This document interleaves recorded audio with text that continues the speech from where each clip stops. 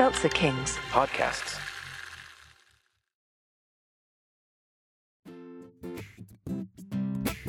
On today's episode, why vague booking will get you no prayers, working with Steve Harvey versus having the will to live, and fame, fortune, and freeing Britney. All that and more on today's episode of Bad Advice with Lori Beth Denberg. Help me out, almighty Lori Beth Denberg. Give me the vital information so I get the red thoughts to do, yeah. The church of Lori Beth is in session and we're reading from the scriptures of vital information. Talking my goddess and my savior, my LBT. Just tell me what's going on with me. Oh, my goddess and my savior, my LBT. Just tell me what's going on with me. The Lori Beth Denberg.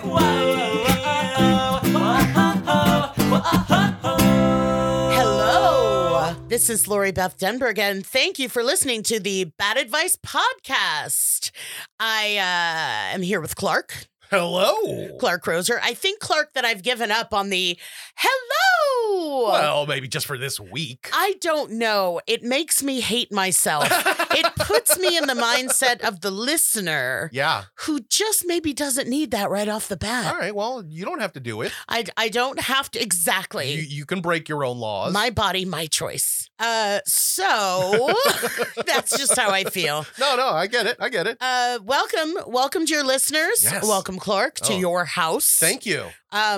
Clark says he doesn't feel too good today. Yeah, so I was telling LB when she got here, I was very excited. Yesterday, the big day finally came. You lost your virginity? I got my shot. You got your shot? I've been vaccinated. Oh, your COVID shot, I'm yes. vaccinated, Clark. That's me. Well, are you half vaccinated or are you vaccinated? I'm half vaccinated. Oh, you got I your didn't first get shot. I didn't get Johnson & Johnson. I got the Moderna. I got the big boy. Ooh. Which means that I'm really kind of sore and kind of out of it today because that Moderna kicks your butt, man. How do you feel? What are the symptoms? Well, I kind of feel sore. My arm certainly feels sore, like I Yeah. got punched in the arm. But even like, it feels like all of my joints are sore. My hips are sore. My knees are like, it just kind of affects your joints a little Yeah. bit. But it was really funny. I did want to tell you when I went to get the shot yesterday, it was right up here by our house, by my house. Okay.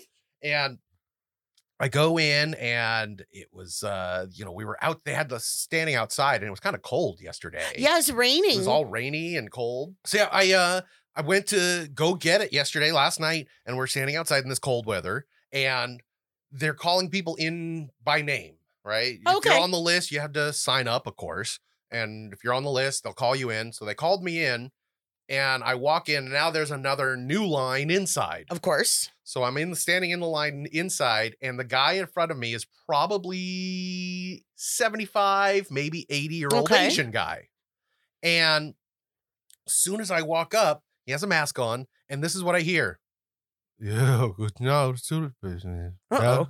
And I'm like, yeah, like he's clearly talking to me, but he has such a low voice and it's covered by a mask that I can barely understand a word that's coming out of his mouth. But I seem to be responding correctly because he keeps talking to me like he's telling me something. And I'm just like, oh yeah, I know. I'm ready. I can't wait. And he's just like, oh, you know? So now I'm kind of listening to this guy. And then I turn to try and, I don't want to keep talking to him. So I kind of just turn so that I'm not facing him. And the next person comes in behind me, and it's maybe a 55-year-old white woman. And she immediately starts talking to me. Oh, man, I can't believe they made us wait outside. It was so cold. Why are we waiting outside? Look at all these rooms. So now she's talking to me, and I'm going, oh, yeah, sure. And then I turn back, and the other guy is still talking to me. So I have two different people talking to me at the same time. You should have gingerly stepped out and they would have just started talking to each other. That would have been brilliant. It would have been way better than me just kind of tennis balling it back and forth of just like, yeah. Oh, really? Yeah, that's great. Oh, no, that's pretty fun.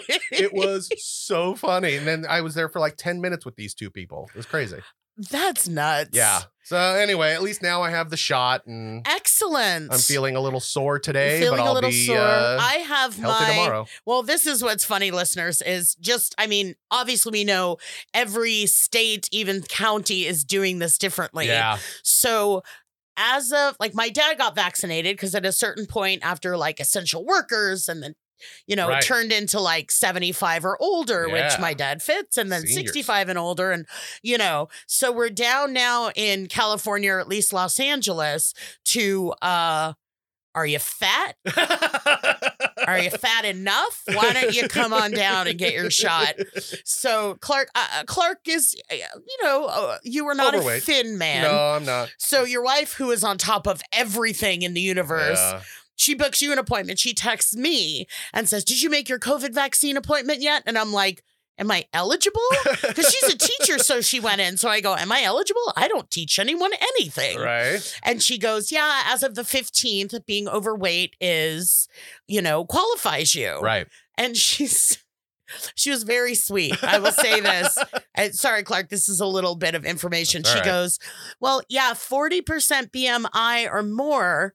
That fits Clark. It might fit you too." And I just wrote back like, "Oh, sweetie, it definitely fits me. But thank you for trying to be subtle." Like, you know, it was just so cute. She's like, "I don't know if you might." I'm like, "Baby, I'm fatter than shit." But that was really nice. So I was able to make an appointment for my first shot on the 19th. Yay. And I'm looking forward to it. And I'm getting the Pfizer as far as I know. So we'll be able to compare notes. Nice. But, you know, and I want to say, though, you were like, "Oh, it made me feel," but it's like, good. Yeah. Something happened to you. Yeah, exactly. And something is happening to you. And it's a small price to pay. Yeah, I'm certainly not complaining. Yes.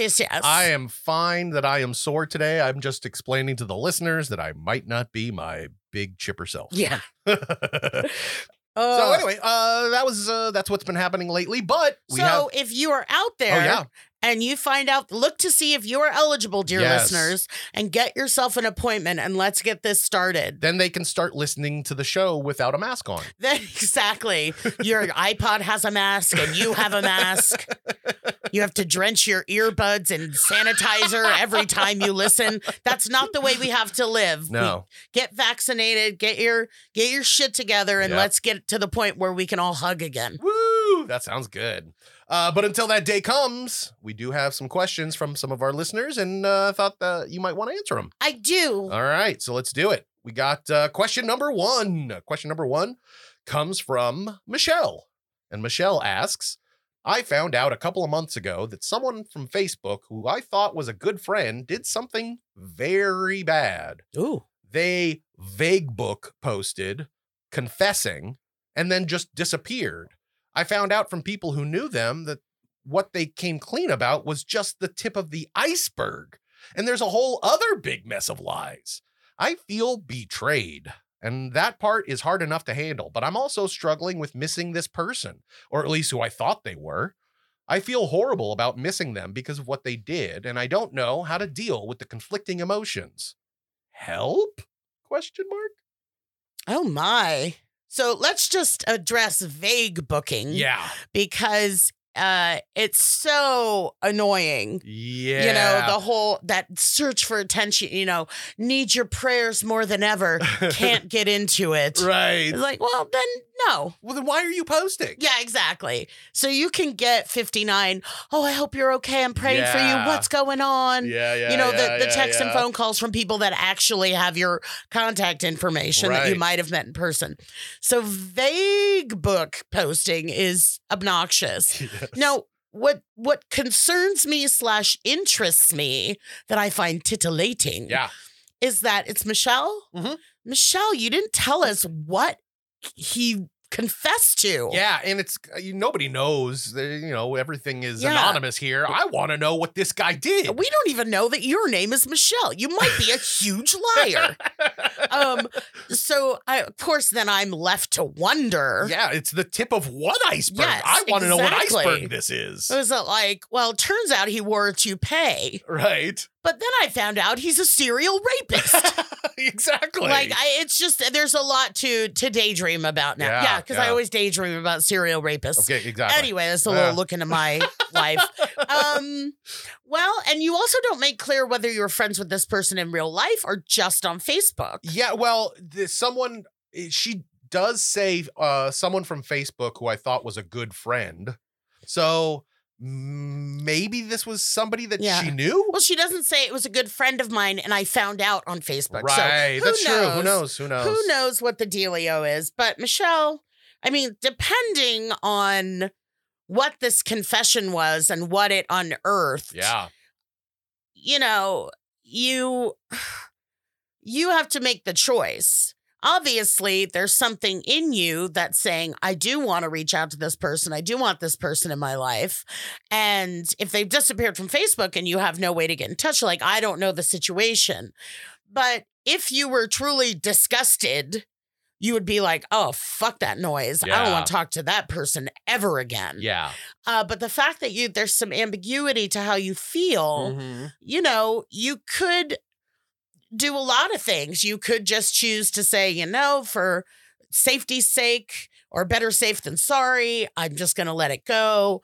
You know, you could reach out to this person and say, look, I know all of this shit has come out. Yeah. I'm still thinking about you. Yeah. You know, and maybe, you know, if that friendship continues, you can get an explanation. Right. You can get, you know, some idea of like not only what happened, but why. Right. Because you really don't know. I mean, depending, honestly, if it's like, you know, I'm a proud boy. Right. And you can just be like, we're done. Yeah. I'm you out. know, or if it's like, you know, I didn't go to college and everything I said was a lie and I scammed my way into my job. Like, I wish you call back. Yeah, call please. back.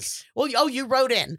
Call back or write back and let us know the gist. Yeah. Michelle. Or intimate, juicy details Or, if you want to throw yes. those in too. Yes, We'd be fine with that. Yeah, exactly. So you have anywhere from gist to full court Juicy. transcript. Yeah, exactly.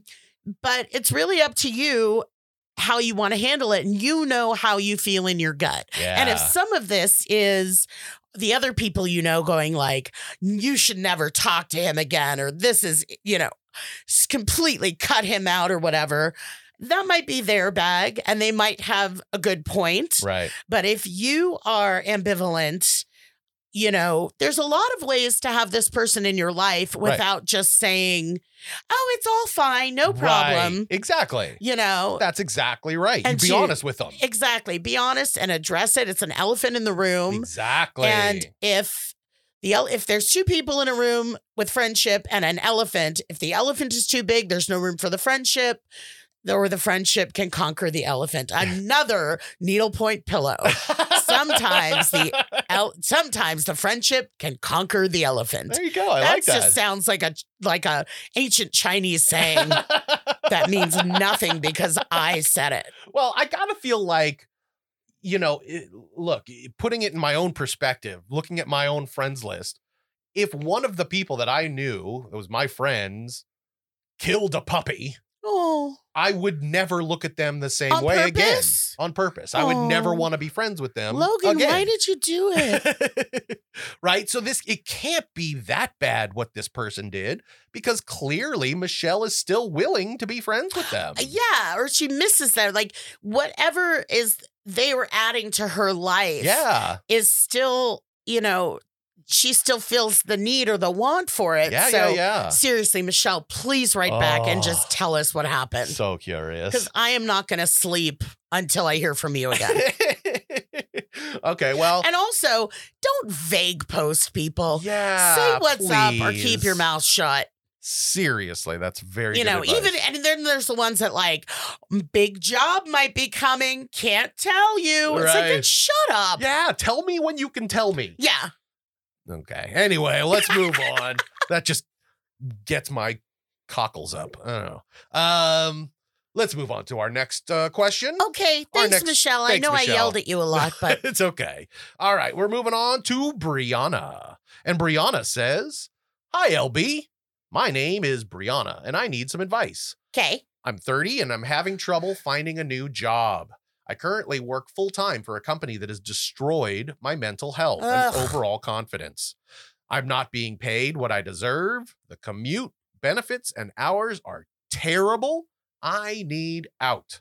I've been searching for a new job for a year now with a handful of interviews and promising leads that led to nowhere. I also own and operate a small editorial outside of my full-time job.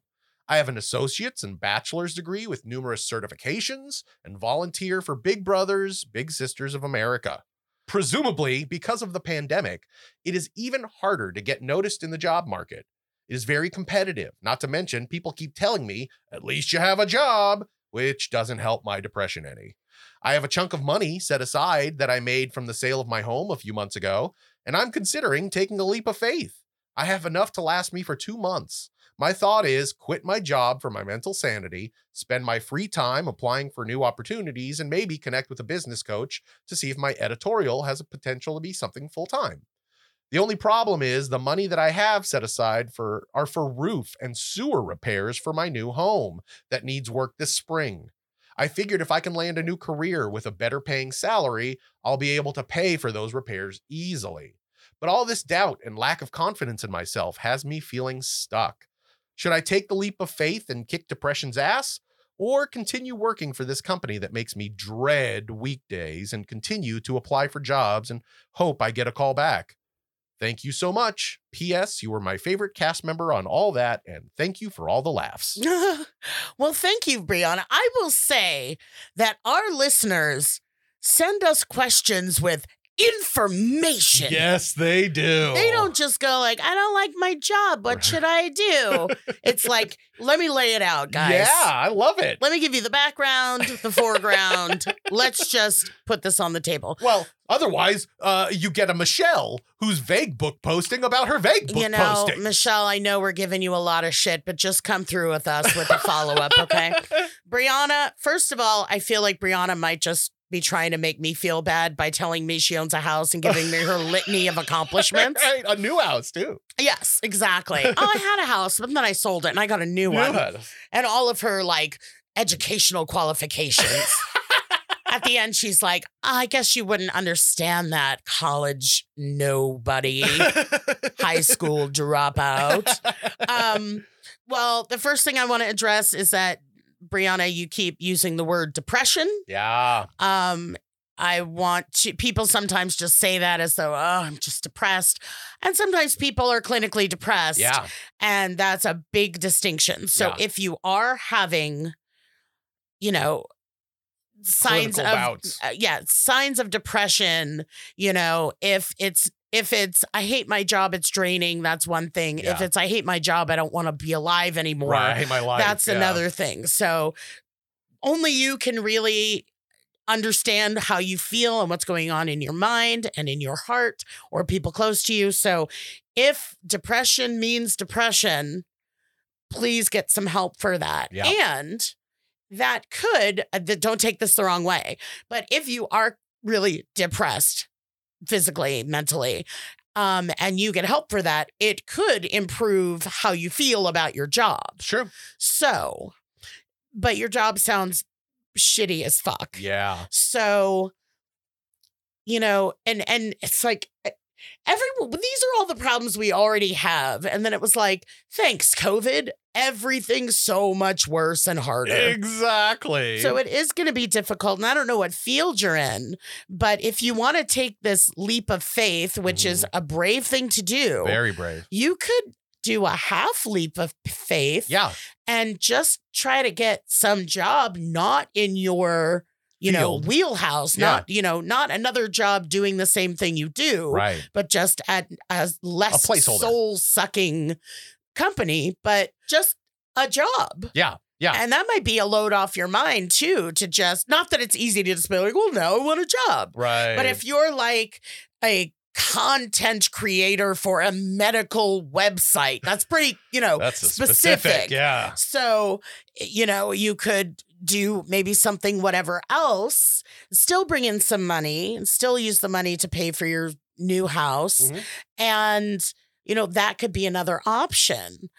But if this job is just soul sucking, and also, is there HR that you could talk to? Is there anything that might be improved? I know that's kind of a long shot because workplaces are workplaces and bosses are bosses and personalities are personalities. Right. And the fact that she was talking about how the commute was horrible, the benefits were horrible, the hours were horrible. It's like, I think it's more than just a boss or a coworker. Yeah, it's the entirety of it. Yeah. And a long commute, it can be a real drag. Yeah. Especially when you're like, oh, I have to get up extra early so I can drive a really long way in traffic to a place that I hate. Yeah, exactly. It's like, my day started great.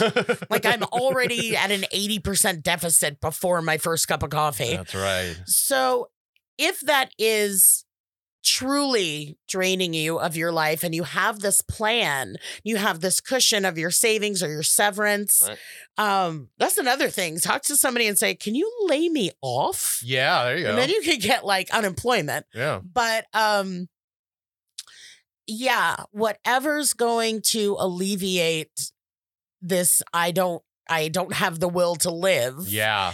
Is something to think about. And just another wrinkle to that is, could I just get another job 10 minutes from my house? Right. Make some money and keep looking for a job in your field in the meantime. Right. Also, she could try and cut down the hours of her current job. Right. If it's a horrible job, maybe you can work there. Maybe you can cut your hours down to part-time. If you could last 2 months by quitting today, maybe you could last 4 to 6 months by just being part-time. Yeah. And then you'd only hate your life half as much. Exactly. But that might be enough to boost your confidence and boost your personality back up. And you could, maybe this is all, snake eating its own tail here. Maybe because you're depressed, it's making it harder to find a job when you're going on interviews. Yeah. So who knows? Maybe the smallest amount of change is going to be enough to kind of break you out of your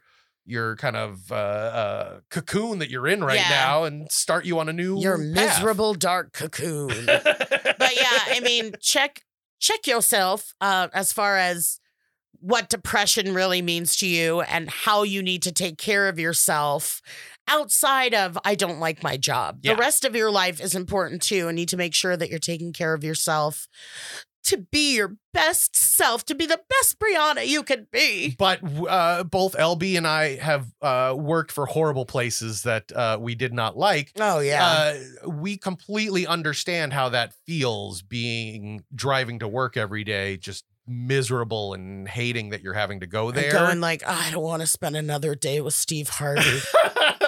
Come on. I do think, then I know you, LB, you have to say whether you agree with me or not, but I do think that just flat out quitting this bad job with no lifeline or no link to what's going to be next is ridiculously scary. And I don't know if I would recommend that. It is scary. And if you do it sweetly, maybe you can get a letter of recommendation. Yeah, maybe. If applicable. Yeah.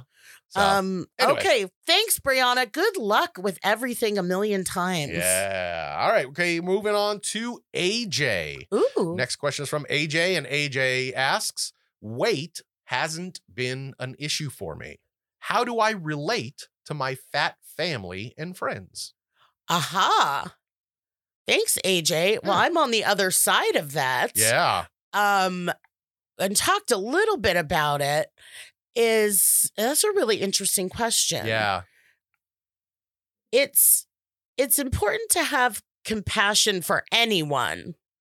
And we talked about, in the body image weight loss episode. Yeah. What's the word? Episode.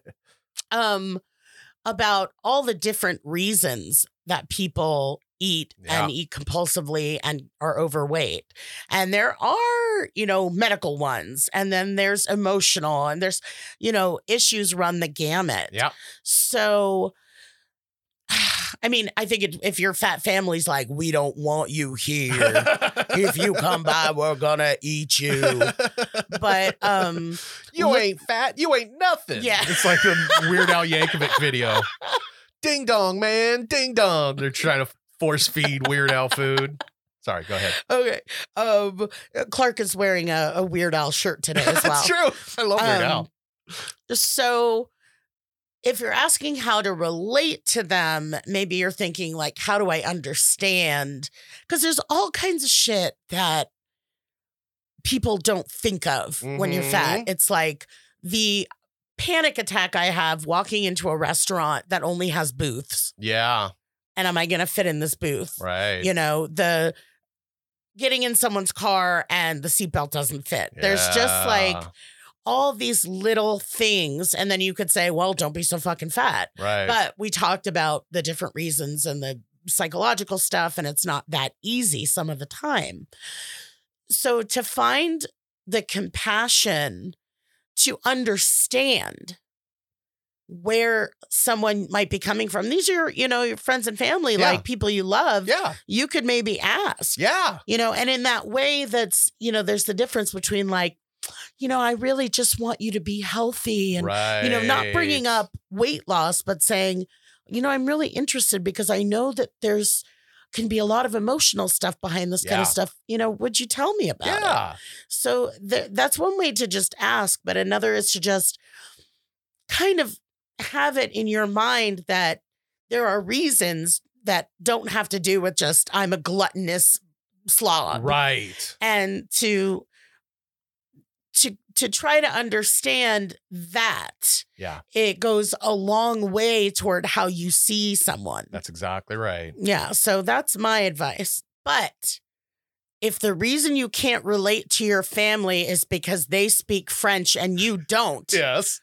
The answer is to learn French. Oh, maybe they're just like, croissant, mi amor. And you just don't understand. Is it mi amor Italian? Mi amor? I don't know. Croissant, mademoiselle. Hey, there we go. That's French. So if that is the only issue. Sure. Like, if you just don't speak French fat. Right. Then learn French and you're halfway there. Such good advice. Yes. All right. Thanks, AJ. We're moving on to another question. This is from Mary. And Mary has a question about her family. She says, my son is 23 and still at home, and it's not healthy to want him home forever, but I do. Is that wrong? I don't know if it's wrong. Thanks, Mary. Yeah. I have one example in my life that I'm going to vague book you right now to protect not to protect the innocent, to protect me from getting shit forever.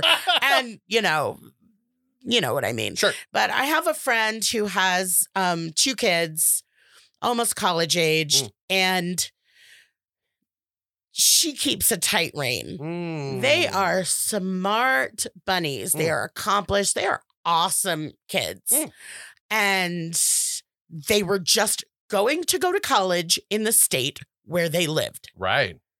They are not going anywhere else. They are staying near me. Yeah. And that's kind of a bummer to me because they are good kids. It'd be different if your kid was like a fuck up. Right. And you're like, why don't I send you to Boston so you can drink away your tuition? Right. You know, but these kids are like good bunnies. I've known them since they were young.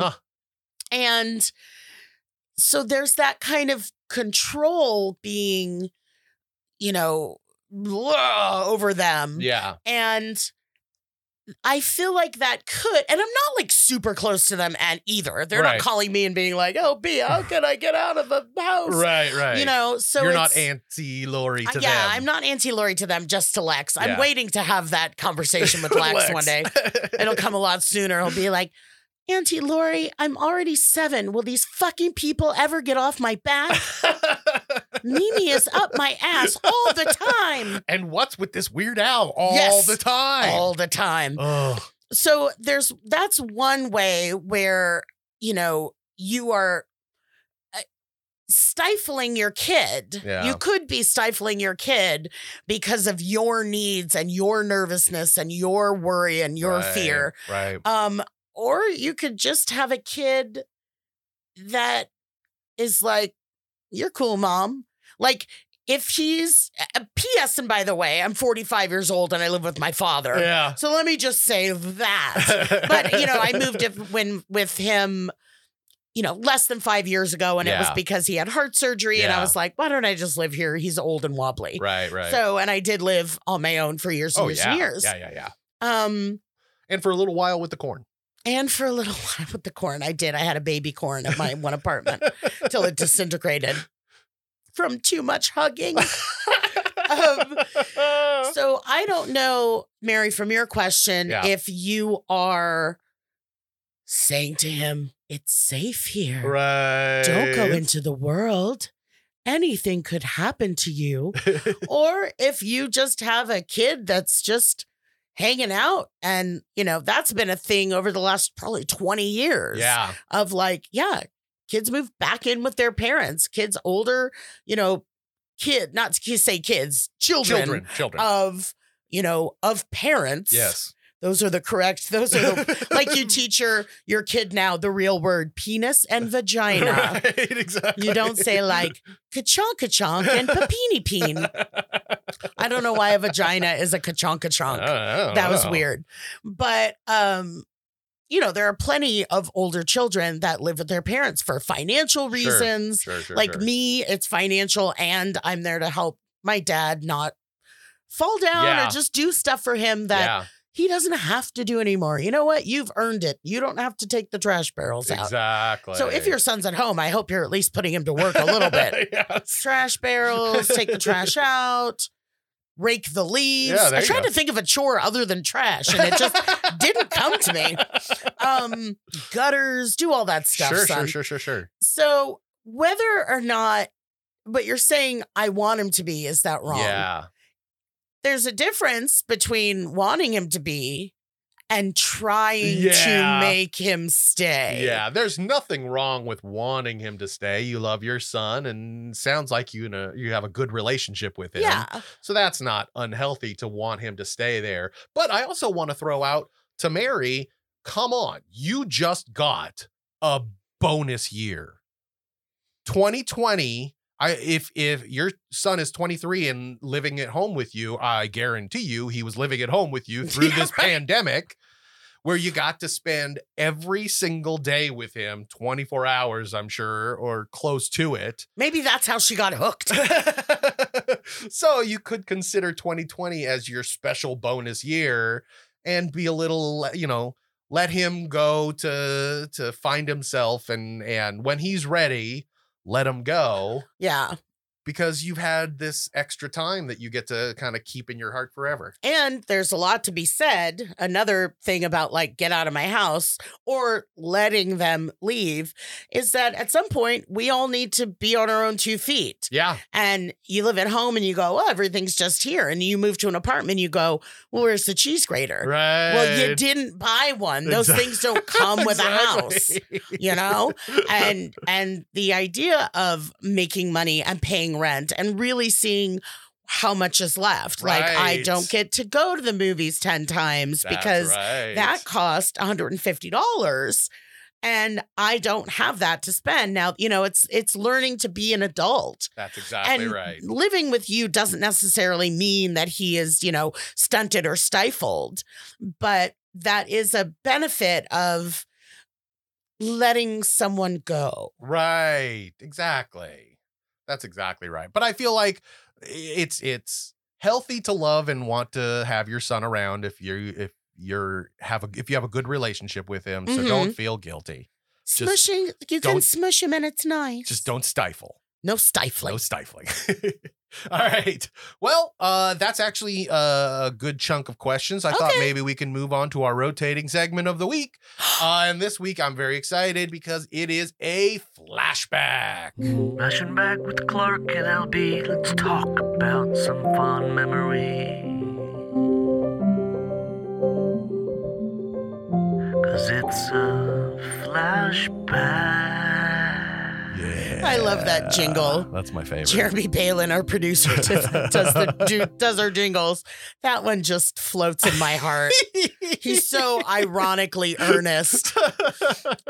So this flashback was spurred on by a Facebook thread of a bunch of high school students of ours. Our friend Steven. Yeah. We'll call him Stephen K. Sure. He is a high school drama teacher. Yeah, we all went to high school together, all of like 2 blocks away from my house. Yes, and less than that. Yeah, seriously. I could spit on our high school from here, I know. Quite frankly, I'd like to.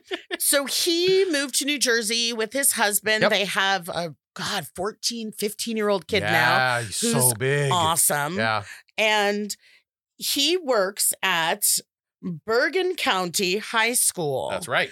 And he's a teacher, and one of the things he teaches is drama. I don't know if it's musical theater. I don't know his specific, job title. Right. But he, like a lot of people, you see all these videos of, an orchestra playing, and they're on Zoom, and then everyone's in their little box, but they're playing this music, or you see people singing, and, he is doing that with their musical this year, which is Working.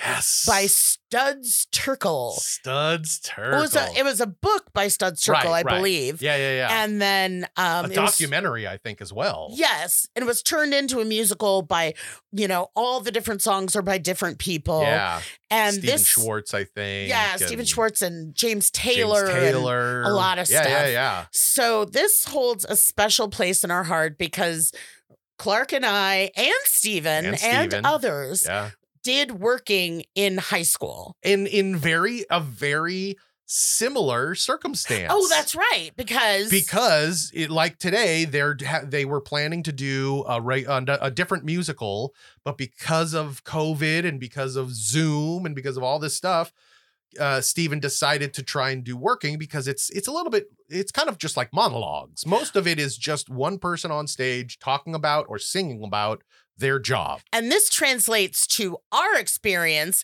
because emergencies apparently mean that you have to do the show Working. Right. Because when we did Working in high school, we were going to do Into the Woods.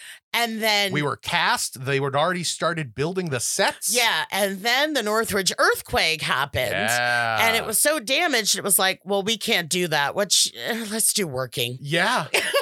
That was pretty much it. We couldn't do Into the Woods. So we're like, what's the easiest, simplest, non-set play that we can do? And Working is weird, but it's also fun. And there's this huge mix of different songs. Like I said, they're written by different people. Yeah. And Clark and I each had a couple.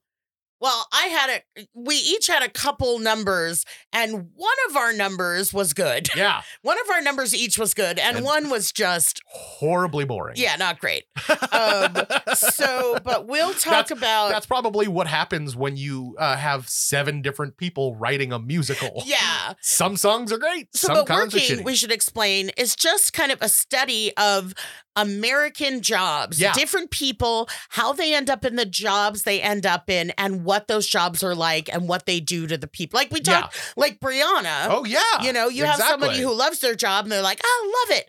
And then you'd have someone like Brianna from an earlier question saying, this is killing me. Yeah. So there's all kinds of different ones. We'll talk about the bad songs we had first.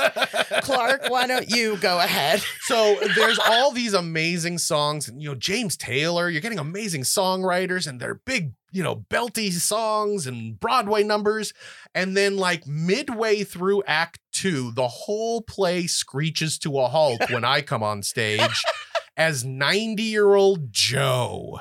Joe's like the retiree, and he's talking about life as a retiree. And it's just an endless song it's just him complaining. I get the mail. I check my teeth. Oh, if you don't check your teeth every day, you might end up getting a cavity. It's just like nonsense bullshit for 4.5 minutes straight. It is a slow plotting list of why his life isn't worth living. Yeah. And it just goes on. And Clark used to get so mad at me because I would just make up. It was hard to the entire song is that one verse. Yeah. Da da da da da da da. And then you talk a little bit and say something about what you were just singing about. Then it just loops. Da da da da da da da. So I would make up other lyrics, which are always funny, and he'd go, "Don't do that. It's hard enough." Because I'd be like, "You kiss your cat, you go to Mars. When you get to Mars, you realize I can't breathe, so you die." And he'd be like, "Oh, don't put that shit in my head." And then your horrible character. That was just hard. It was like a sad song. Well, it was a sad. Well, part of it was this character, we're in high school. Yeah. And a lot of these characters, like Clark was not a 95-year-old retiree. No. And nor was I like a 60-year-old teacher. Right. So I played the teacher. This is pre-Miss Fingerly on all that. Yeah. So, but I played this downtrodden teacher who's like, these kids today. Wait a minute. What? Did you wear the same Fingerly dress when you were a teacher in working? I didn't wear the same Fingerly dress. No. I wore like a drab brown one. Oh, okay. I didn't. Okay. But that would have been that would have been amazing. so crazy. Yeah. So, and the worst part about it is when I go and then I say like the first thing is like, I'm a 65-year-old, and it's like, it laughs. Right. Because I was, 17 and in high school. And then the song is just slow and depressing. And so those were our shitty moments. Yeah. But we each had a great moment. Yes. Because Clark played Al. Lovin' Al, a valet. Yes. So let's hear a little bit of Al's song. Okay, let's play this song. I punch out a ticket, slide under the wheel, and right off the bat have it under control. Using one hand to spin her around without backing up, put her straight in the hole. People ask me how I do it. I tell them that there ain't nothing to it, 'cause I'm So Clark plays Al, and Yeah. let's now play. I don't think she had a name, but I played the cleaning woman. That's true. You're right. The I don't cleaning think she had a woman name. probably, which is apropos of the song, but the cleaning women is probably the best song in the whole show. play. Yeah, let's play this clip. There was needed women without faces, coming and going on the first name basis. You're talking to somebody who knows, and after too many years, no, I don't want to be in one more laundry room. I don't want to pick up now another broom one of these days. Just want to So that was this great song, and I went out into the audience with the wireless mic and kind of sat on people's laps, and and then when Clark and I are recounting, because Stephen is doing this, working with his class, which it's going to be streamed like 4 times at the end. We're going to give you the link. Yeah. Because you can go and watch it and see what the hell we're talking about. Yeah, and help out his school. And make him look so good. Yeah, exactly.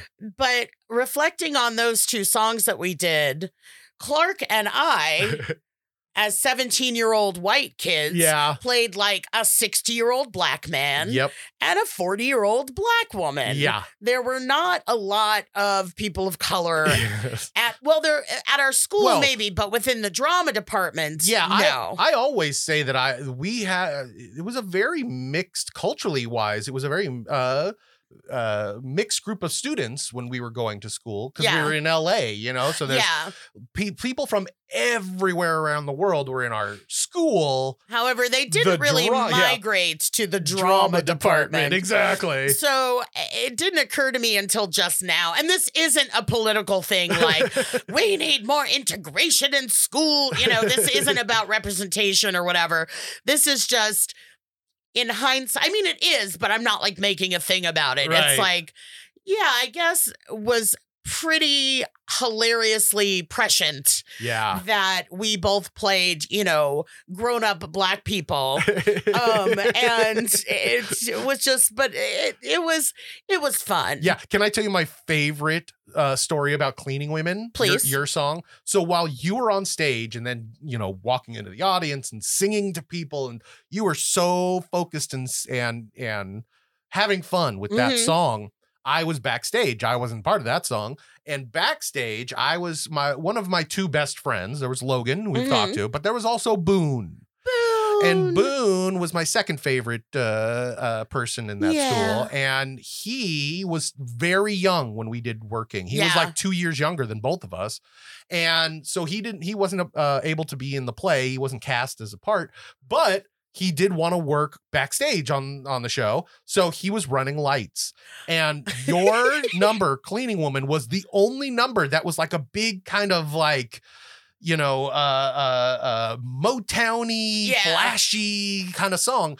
And so it kind of needed the lights to be going a little crazy. And I loved every night I would go backstage and I would watch him do the lights, and he was doing his own dance number.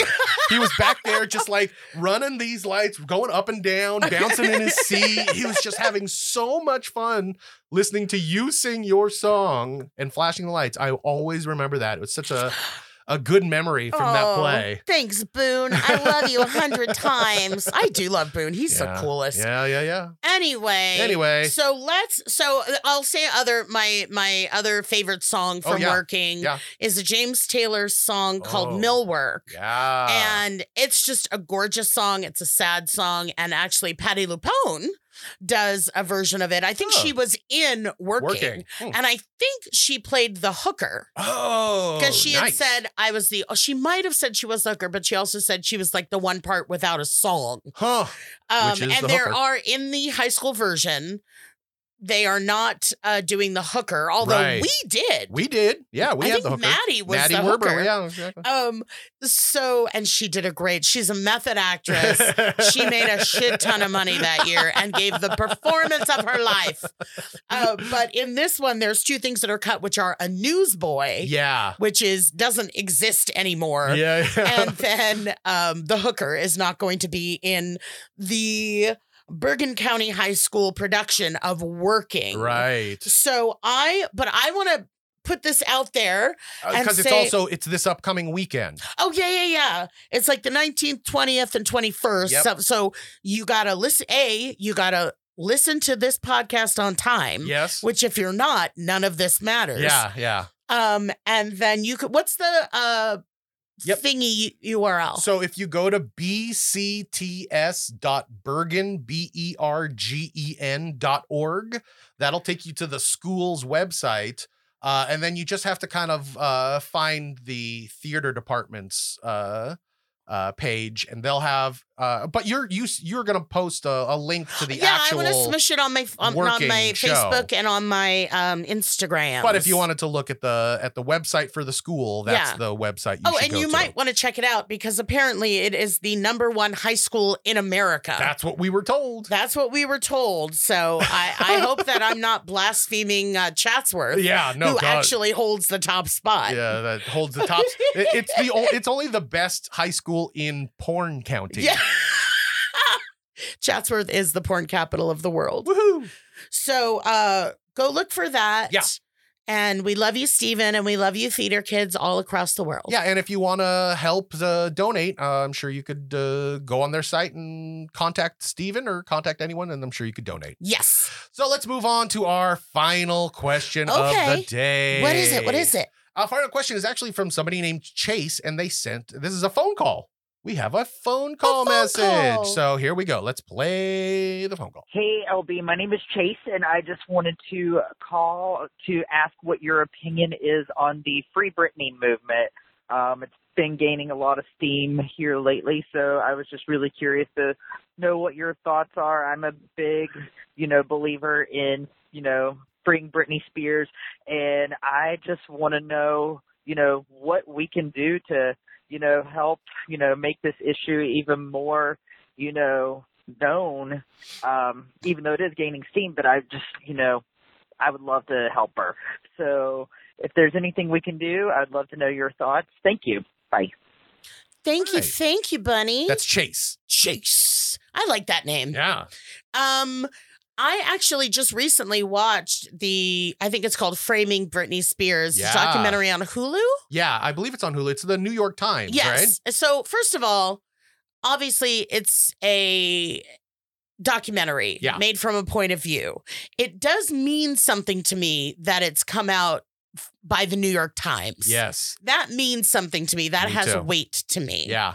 And while I did meet Britney Spears very early on, I have a cute picture of us. Nice. Did she come on the show? No, I think it was like a Nick Takes Over Your School or something. So an event. Oh, I met her in Savannah, Georgia. Oh, okay. Which was one of my favorite trips ever. But I do not know her. Right. I'm not even acquainted with her. Right. You met her once. Let alone friends. Yeah. So I can't speak to that, but I did watch the documentary. And what I can speak to, I'll do it a little briefly, is being a kid in show business. Yeah. And watching even people I love going through paparazzi bullshit and being misrepresented. And the narrative is the narrative that they want to tell based on the picture they take. And that is all very real. Yeah. And in the documentary, some of that stuff is, fully explained. And it was like, the paparazzi are like, we really care about you. How are you? Right. And this one paparazzo, which is the singular of paparazzi, is I speak Italian. Yeah. It's French. just pretty disgusting. Yeah. He seems like a nice guy, but then he's like, asked, do you think that following her around, hurt her, whatever they ask him. And he's like, no, I don't think so. And this is a guy where he's bothering her. And they explain like all the stuff she was going through at that moment. She gets out of her car and tries to smash his car with an umbrella, which are these famous photos of Britney goes crazy, right. And it's like, oh, really? You don't think you were harming her? You think she was fine with it when she did that? Yeah. And I just looked at this guy and I was like, fuck you. Yeah. And that's a real issue with being a kid or being a celebrity when you're not fully actualized, when you don't have control of the narrative, is that people make money off you. Yes. And that's what's important to most people. It's odd. I was just thinking now as you were talking, we've been, you talked 2 weeks ago about how you've just been kind of stuck at home for too long. Yeah. And, with COVID, you're kind of getting a little stir crazy because you have no alone time. You're quarantining, but you're never alone. Yeah. I feel like that's got to be a part of what was hurting her at the time, too. Because even though there was no COVID, there was no quarantine. However, she was living a life where she had zero private time. Oh, yeah. Most of the times that they show in this documentary, obviously she went to plenty of award shows and this and that, where things are more controlled. But what was amazing and really kind of sweet is half the time when they're showing the paparazzi going after her, she's like trying to go through the drive-thru at Burger King. Exactly. She's just like, I just wanted a Whopper, y'all. Yeah, exactly. And then you cut to, her reacting to that stuff and, alleged, according to this documentary and according to kind of what I know about stuff, getting this bad rap, having her reputation turned into shit because it sells papers and it sells TV shows and monologue jokes. And that's just what she becomes. So the big part of the Free Britney movement is that she is under the conservatorship of her father. Right. So she doesn't have control over her money. She doesn't have control over a lot of things. Yeah. And she did not want that. Well, let me clarify. She didn't, I'm sure she said at one point, but in all this recent stuff that the Free Britney movement is really bringing to light, she hasn't been saying, I don't need a conservatorship. I'm just perfect. I can do anything. She's saying specifically, and this is from court documents as well, I don't want my father to be the conservator. Yeah. And that has not happened. He is still... and at the same time, and this is what I've thought too over the years, but the documentary says it explicitly, she's working a lot. Yeah. She's out there doing her shows. If she's so unstable that she needs, to be coddled and handled with kid gloves and not be able to make any decisions, but she's fine to go out and do her job. Yeah, maybe she should take 5 years off and not do anything then so she can recover. You're so concerned about your daughter. It's like, and all these people involved in this get money for it. Yeah. As long as they're a part of her, babysitter club. Yeah. They get paid for babysitting. So yeah, she's fine to work. She's fine to make money, which turns into your money. Right. But not fine to have. And, a cash cow is a real thing. Yeah. And it just seems that the Free Britney movement has really keyed in. What's funny is the two chickies that have the kind of spearheaded this. They have I can't remember what it's called. It's Britney Instagram, where they like are watching Britney Spears and trying to come to the truth. They're like, we really do our research. Like they're like Woodward and Bernstein of the Free Britney movement. So it was the documentary. I mean, check it out. And there's other documentaries there. It was really sad. Oh, now let me ask you this. You were a public figure? Did you ever have to stay, like, have you ever had any encounters with paparazzi?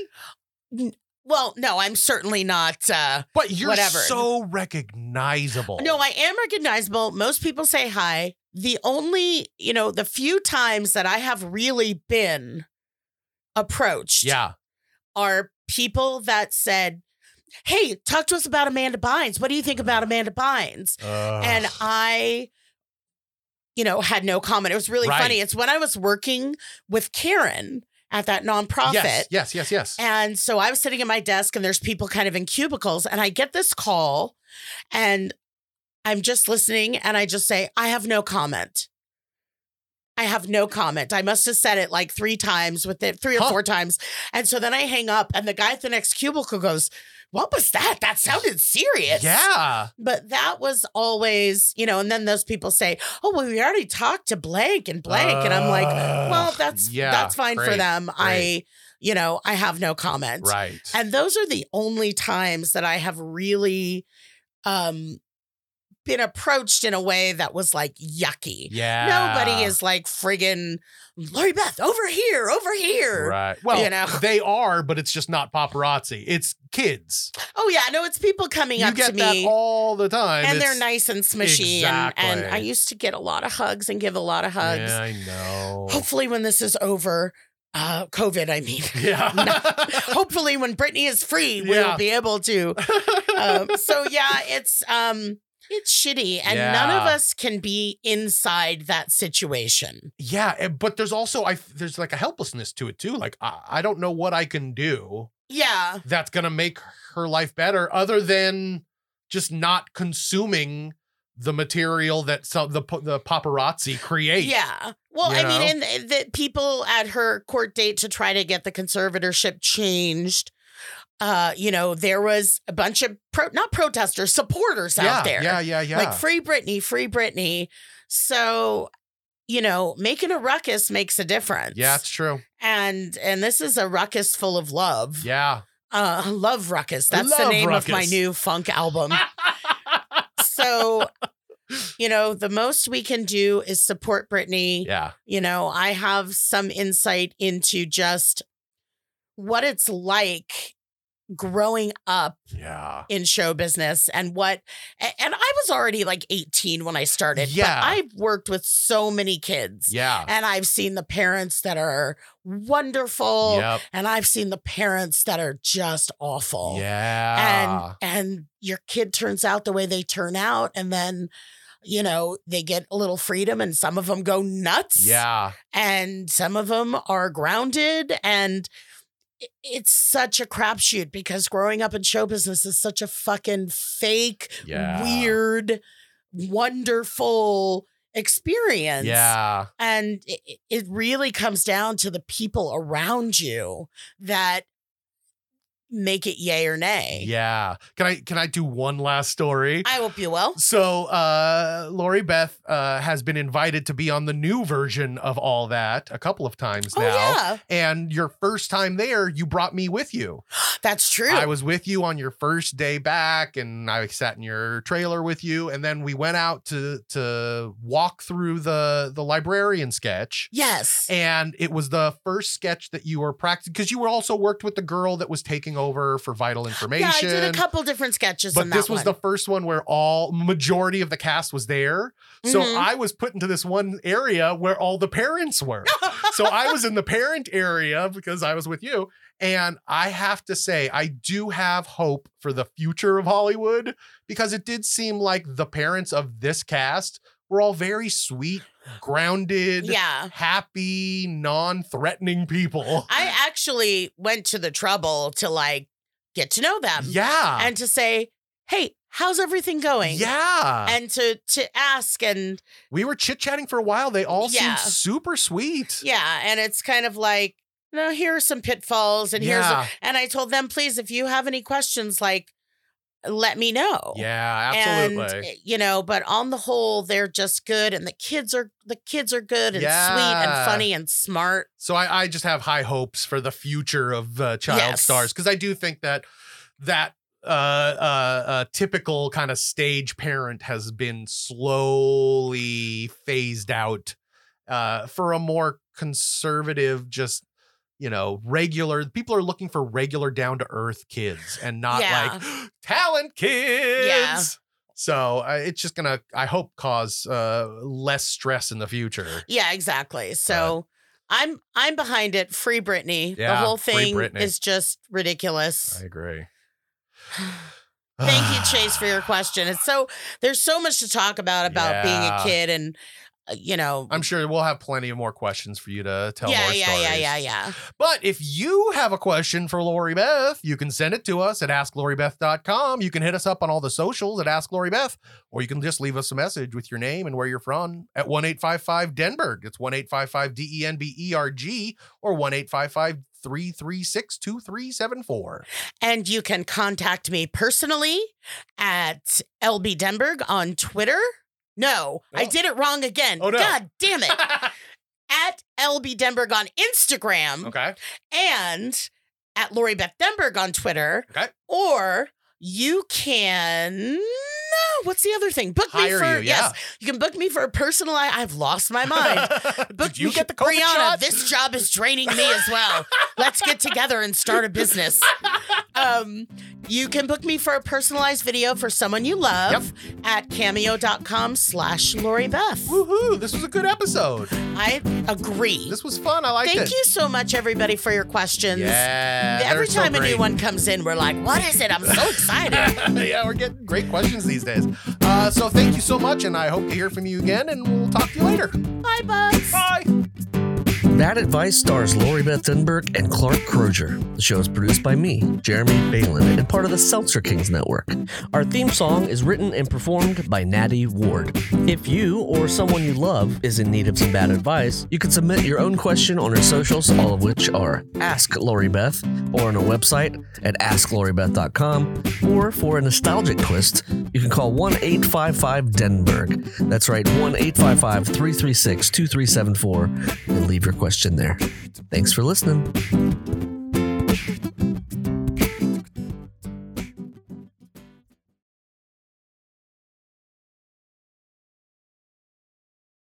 Seltzer Kings. Podcasts.